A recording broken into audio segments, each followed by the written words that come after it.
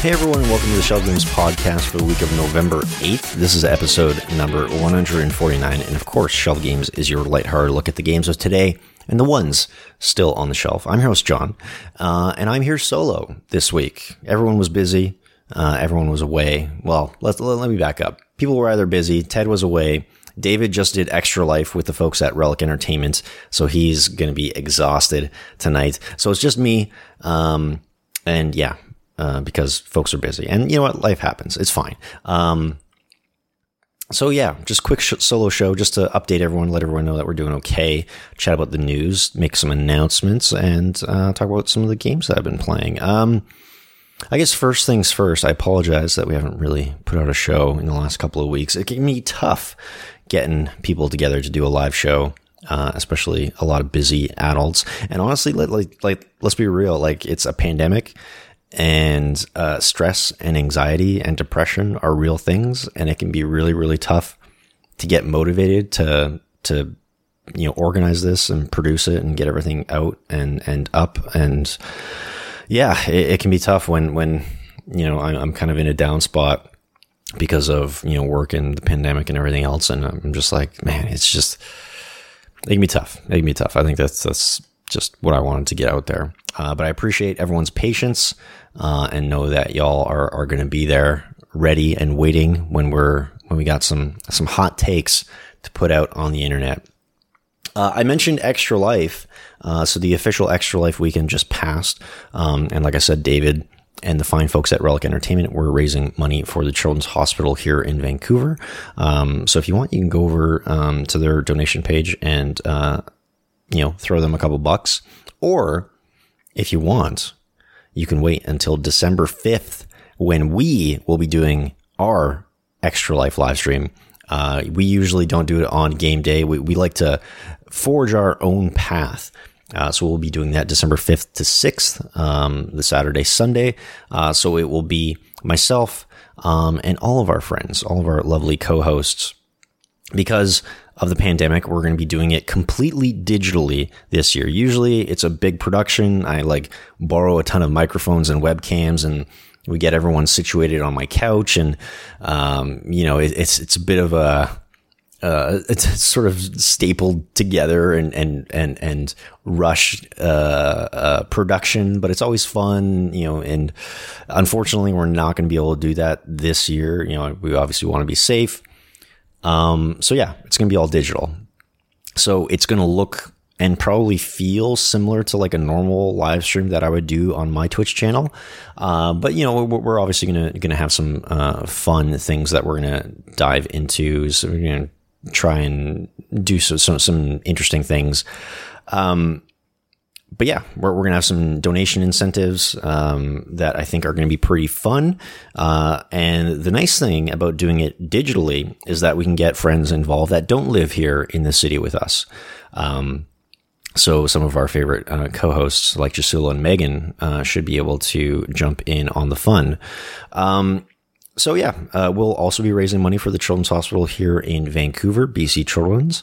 And again, the last few years, with your help, we've been able to raise, thousands and thousands of dollars for them. And we know, again, like I mentioned, it's a freaking pandemic. Times are tough. Where our donation goal is going to be pretty modest this year because we know economically this has been a tough year for a lot of folks. I mean, it's been tough for myself. And so, if you can donate, that's great. If you can't, don't even worry about it. This is really an excuse for us to play video games with our friends for 24 hours, try and raise money for a great cause. It's just it's a yearly tradition at this point. So our donation goal is going to be significantly, more, modest. And, we totally understand that people won't necessarily be able to donate, but, even just helping us, share the news, share the stream, sharing our social posts, that would be a huge help. So hopefully we'll see you there. Again, that is going to be December 5th, starting probably around 10 a.m. Pacific time over at twitch.tv/shelvedgames. And yeah, it's going to be fun. It's always a fun time. And again, because we're not doing it on my couch, at least the quality will be better.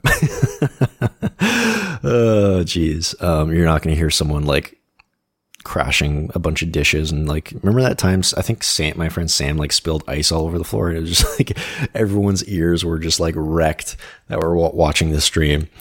Anyways, none of that this year. So it's a podcast. Let's do it. Let's talk news. I know I'm just here by myself, but you know what? I got hot takes. I can spit some hot takes here for you. So first things first, this article from Polygon, this was written by Owen S. Good. Halo Infinite's director stepped back after disappointing showcase. Halo Infinite's director was removed from the project in August, Bloomberg reports, shortly after an Xbox Games showcase aired a disappointing gameplay demonstration that brought ridicule from fans on social media. I thought it was fine, but a lot of people didn't. In a statement to Bloomberg, Chris Lee confirmed that he had stepped back from Infinite and was looking at future opportunities. Microsoft, in a statement, said Lee was still a Microsoft employee, although he has stepped back from Halo Infinite right now. So Owen S. Good, who wrote this, goes on to say, quote, he is the third senior development figure to leave the Xbox tentpole series in a little more than a year. In August 2019, creative director Tim Longo was reassigned, and executive producer Mary Olson was put in charge of Infinite's campaign development. Lee, as the Halo Infinite studio head, was still responsible for Infinite's overall creative vision and production. Olson then left 343 Industries in October 2019. So this is weird. I mean, I think like, you know, like people will sometimes be shuffled around on projects if like, you know, the things aren't jiving, or if, you know, people want to go in a different direction or what have you. I think like the thing that Microsoft and 343 and Halo have to do is get this one right. You know, like this is going to be the big tentpole Halo on the new consoles. It's going to be the 20th anniversary of Halo next year. So honestly, I think it kind of makes sense for them to push that game until the fall, because they have to get it right. You know, like Halo 4 and 5 weren't necessarily received as well as the first three Halo games. So I think they really have to make a splash to bring people back to that franchise and to show it that it is, you know, a tentpole game in Microsoft's wheelhouse. Because right now I don't necessarily think that those last couple of games did that.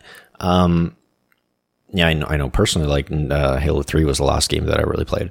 So I don't think that this, I don't know. I think like creative heads, you know, leaving, or directors leaving or shuffling onto other projects. Like I don't necessarily think that that's shows or indicates that the game is in trouble.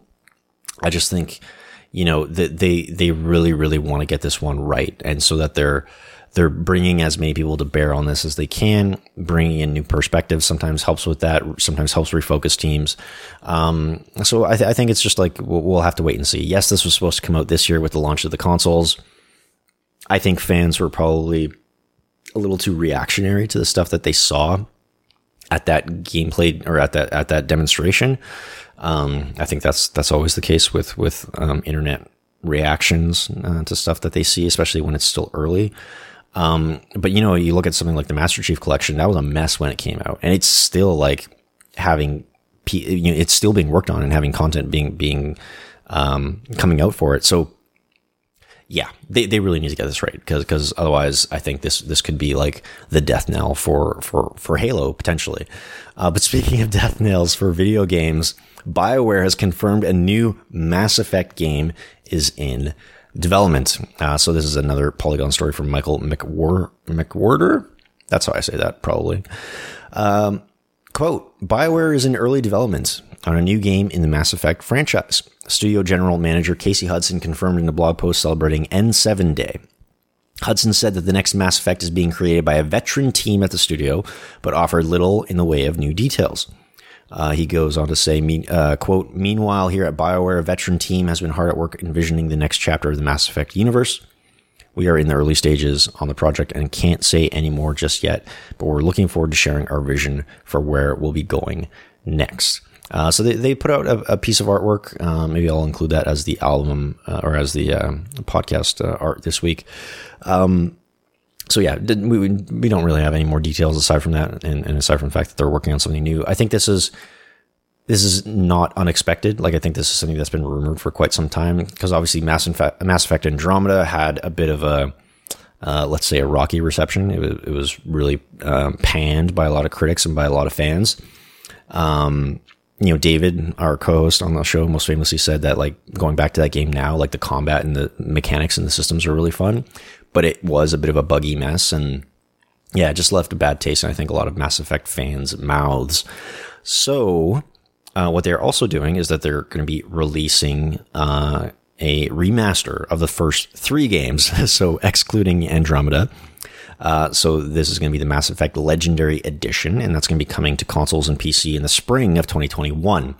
This is also something that I think people aren't surprised by. It's, again, sort of been rumored that, well, Andromeda not received well. They haven't done anything with that franchise since. A lot of people were saying, like, oh, Andromeda killed the Mass Effect franchise, but it's such an important brand, again, to BioWare, that I think it makes sense for them to reset, take some time, put out a remastered version of those first 3 games that everyone loves so much, sort of, tap into people's nostalgia, get people excited about the franchise again, sort of see what the market reception to it is, because if it sells well, that's a clear indication that, like, people are hungry for more Mass Effect. And, again, I think, like, them refocusing on a new game in the franchise speaks to the fact that, they're not done with it. They want to do right by fans. So we'll have to wait and see how this goes, how it's received. I think a lot of people are going to be excited about this new Legendary Edition, the big remaster for the first 3 games. I don't know if I'll go back to it. Like, I'm the type of person who doesn't necessarily replay story stuff, like single player story stuff. But I'm excited for Mass Effect fans. I think that's really cool news. Next up, this is an interesting story from Game Industry Biz. This was written by James Batchelor. EA facing Canadian class action lawsuit over, what do you think? Loot boxes. 2 plaintiffs seeking damages as suit calls out unlicensed illegal gaming system in over 60 titles. Electronic Arts is facing more legal action over its use of loot boxes and other randomized monetization mechanics. The latest is a class action lawsuit filed in Canada on September 30th by joint plaintiffs Mark Sutherland and Sean Moore.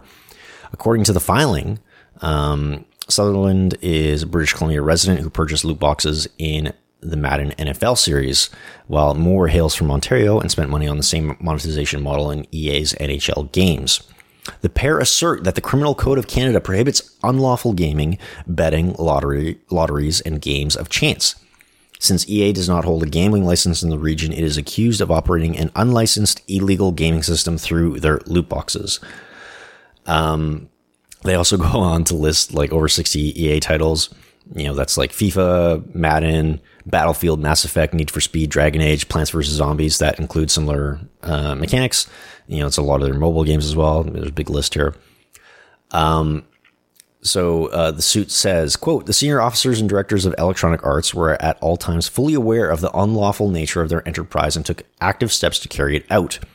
In the alternative, the senior officers and directors were reckless or willfully blind to the unlawful nature of their enterprise and took active steps to implement it. So the suit is seeking damages for Moore and Sutherland and a declaration that EA has contravened the Business Practices and Consumer Protection Act. It's really interesting. Obviously, we saw a lot of blowback to loot boxes and that type of monetization model in big AAA games over the last couple of years. I think it's interesting that this suit is happening now because this has been kind of quiet for a while. But again, it takes a while for lawsuits to get filed and for the wheels of the court to get spinning. I don't know what's going to come of this, especially considering EA has a lot of lawyers. But I think they've already started to make some moves to remove those types of models. Like we saw, Star Wars Squadrons really didn't have any microtransactions in it whatsoever since the blowback to Battlefield 2 was so bad. But this still exists in like FIFA, right? Like FIFA Ultimate Team is like their cash cow globally. So yeah, it'll be interesting to see if EA decides to, implement those changes in any future FIFA titles. At this point, I doubt it, because it just makes them so much money. And yeah, it's just like, gotcha mechanics, loot box mechanics. They're just, I think, studios and publishers will, I don't want to put this on studios, because I know a lot of game developers don't like these systems in their games, but like, publishers know what makes them money, and I think they're going to, try and skirt regulation as best they can, or, adhere to laws about like, indicating chance and like drop rates and that sort of thing, so that they are within, their right to maintain these types of mechanics. I'm at a point now where I'm just like, I just don't want to engage with these types of systems, but that's me. But that being said, I'm also the type of person who will still like drop money on like a battle pass for Warzone or Destiny or whatever game I'm addicted to that month. So maybe don't listen to me. I'm a hypocrite is what I'm saying. Speaking of hypocrites, oh God, the transitions today. This is really, really fun, thread. I think like I saw this on Twitter at first, and then Kotaku wrote an article about this, but Nathan Grayson over at Kotaku used this website called opensecrets.org, which is a database of federal campaign contributions and lobbying data in the United States. And he wrote this piece called "The Political Donations of Top Video Game Execs," which revealed some interesting things and maybe not so interesting things. Like, it's kind of expected. Obviously, if you're listening to this week, we know that Joe Biden has won the U.S. presidential election. And interestingly enough, a lot of CEOs probably weren't a fan of that. So first up, Bobby Kotick, CEO of Activision. Let's just say there's I'll list this, I'll put this link in the Discord, but a lot of donations to the Republicans. Let's just say that. Donation to the Republican Party of Iowa, Republican Party of Maine, direct donations to Mitch McConnell, probably one of the worst people on the planet. I don't know. That's just me. Direct donations to Lindsey Graham.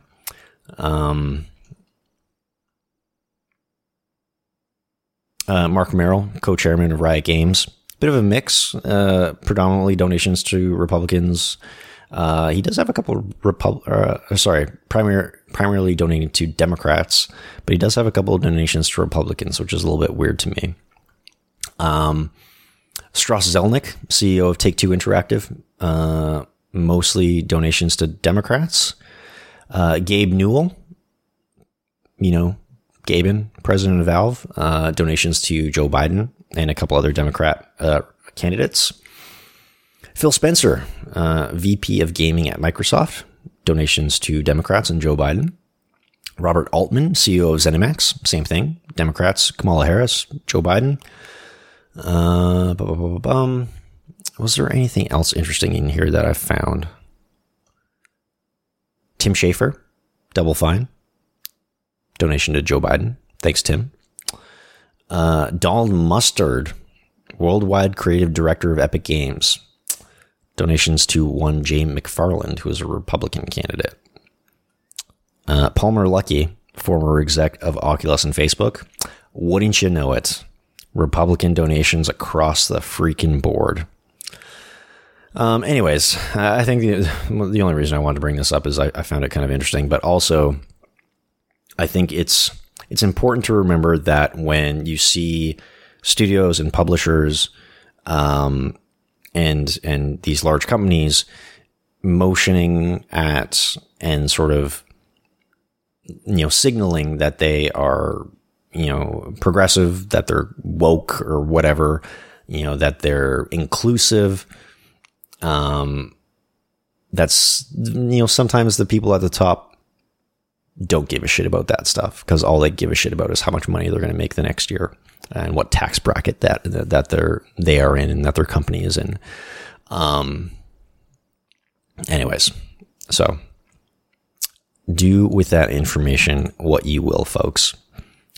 So that's it for the news. New consoles came out. I don't think anyone should buy those things. I think you should probably wait and see. I think because of the pandemic and whatever else, a lot of games have been pushed to, a lot of launch titles have been pushed to 2021. I think if you want the latest and greatest in hardware, sure, go nuts. But I feel like you're not necessarily going to be playing new generation stuff on those consoles anytime soon, right? Like, unless you have to play Demon's Souls Remaster day one, you can probably be fine not getting a PlayStation 5 until, later next year. I always think buying hardware at launch is a bit of a sucker's bet as well, because you never know what problems they might run into, hardware defects, that sort of thing. But again, you just like, if you have a modern console or a PC, like, you're going to be able to play most of the big stuff coming out this fall and this winter. It's just, I don't know. I think it's worth waiting until probably mid next year to see where those consoles sort of end up. Okay, let's talk about the stuff that we're taking off the shelf, some of the stuff that we are playing. After David spoke so highly of Gears 5 on the show, I actually, since I have Game Pass, I went and checked out actually Gears 4 and Gears 5. So I've played through both of those games and I really, really enjoyed them. I think I wrote those games off in the early days as just like these bro action shooters. Like the character design and sort of their approach to marketing like really threw me off. But digging into them, I really, really enjoyed them. So I think they're actually really fucking good games. They're really fucking good games. I think I'm going to wait until David is back, and then we can get into it a little bit more. But aside from that, I actually went back to Overwatch. I noticed that, co-hosts Ted and Megan would often be like on playing Overwatch, with their own groups of friends, and they were. I think Megan might have been talking about how it's just like a fun thing to boot up and just kind of like play it a little bit with friends, and when you're not really like trying to like seriously game or anything. And I was, I've been looking for a good game to sort of like, lean back and play. And I found that in stuff like Hades and some other things. But yeah, I just like literally was playing Overwatch on my couch with a controller. I was like, this is still really fun.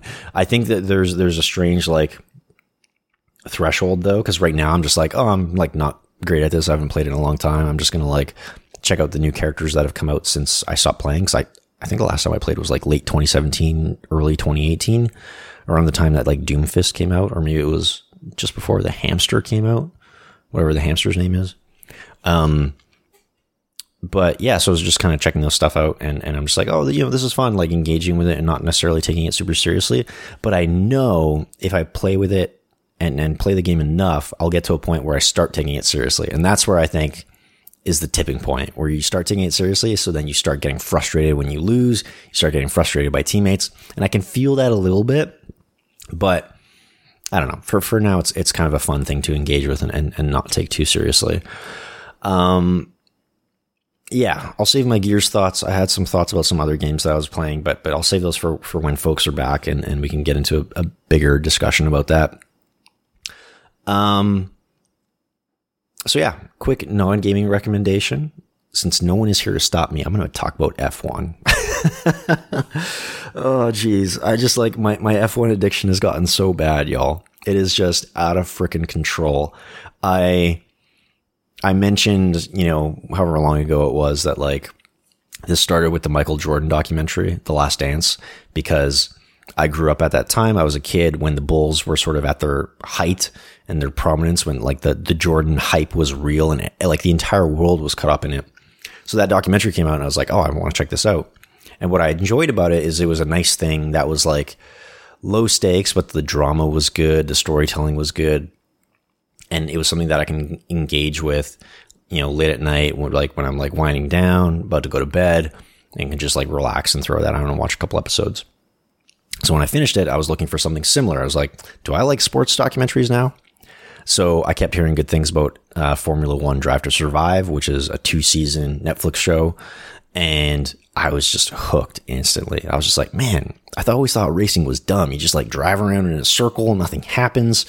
But the fun thing is like there's only 20 drivers, so you don't have to learn like these huge rosters of teams. And amidst those 20 drivers, you start to learn about like, oh, you know, this person used to drive with this person, and there's all these storylines, and like this person was one of the most winningest drivers in the late 90s, early 2000s, but now they're not winning. So what's going on? Oh, is it the team that they're driving for? Is the car not that good this year? It's just, again, it's one of those things where it's just like there's drama and fun storylines as you learn more about the sport, but the stakes are so fucking low, all things considered. You know, like we had one of the most stressful US elections just pass. We've had a terrible year with the pandemic and just like everything else. Like, this year just won't stop. And it's nice to like completely disengage. You know, I can throw on a race while I'm like playing, you know, doing a few Hades runs or whatever else, you know, and it's just low stakes. It's just, I love it, man. So I watched the 2 seasons of the documentary. And then I started watching YouTube videos, catching highlights and, you know, some race interviews and stuff. And then I started listening to an F1 podcast, and I finally did it. I subscribed to F1 TV. And I mean, like, listen, y'all, it's just like buying a cup of coffee every month. It's not that much money, you know, it's like $5 or $6 a month. And I get to watch my races live, or, I mean, usually they're in Europe or in Asia or something. So usually I'm watching them, you know, later that day.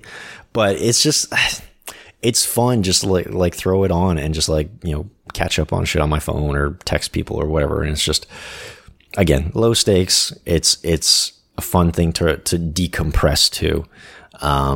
And again, like some of the storylines are great. Lewis Hamilton just became the most winningest driver ever. You know, he broke Michael Schumacher's record. And I like, if I'd heard me say that like 6 months ago, I'd be like, why do you even care? But it's fun. It's fun to get caught up in this stuff. Anyway, that's my recommendation. Subscribe to F1 TV. Maybe not for everyone. Just maybe check out that Netflix series first. That's it. Short show. Sorry we didn't do this one live. Again, it's tough getting everyone together.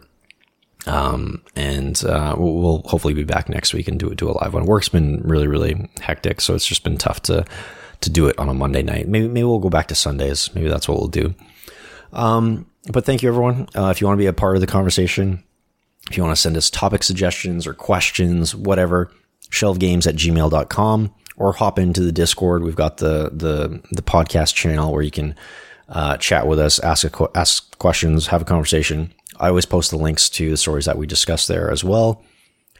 And again, you know, we usually like to do the show live now, so we'll probably do that Sundays moving forward around like 6 p.m. Pacific time, 9 p.m. Eastern time. We'll see how it goes. I'll talk to our co-hosts and we'll figure it out. You can subscribe to the show, my show, our show, wherever you get your podcasts, Apple Podcasts, Google Podcasts, Stitcher, YouTube, or just go to shelvedgames.com. Please, if you can, subscribe to the show on your platform of choice. And if you have the option, you know, leave us a thumbs up or a rating or a review. That really helps us out. But the best way to support the show is by sharing it with your friends. So we would love it if you did that. You can follow us on Twitter at Shelved Games. I'm at John_Tab.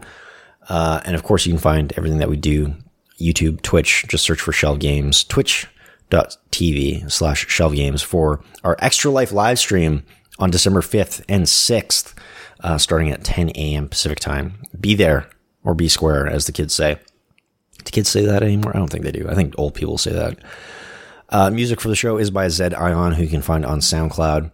And again, thank you everyone so much for hanging out with me and letting me do this show solo today. Yeah, we'll be back. And we'll be talking more video games, more news, all that fun stuff. So thanks everyone, and I will catch you next time. So until then, you know what to do. Go and grab a game off the shelf, because you never know what you're going to find.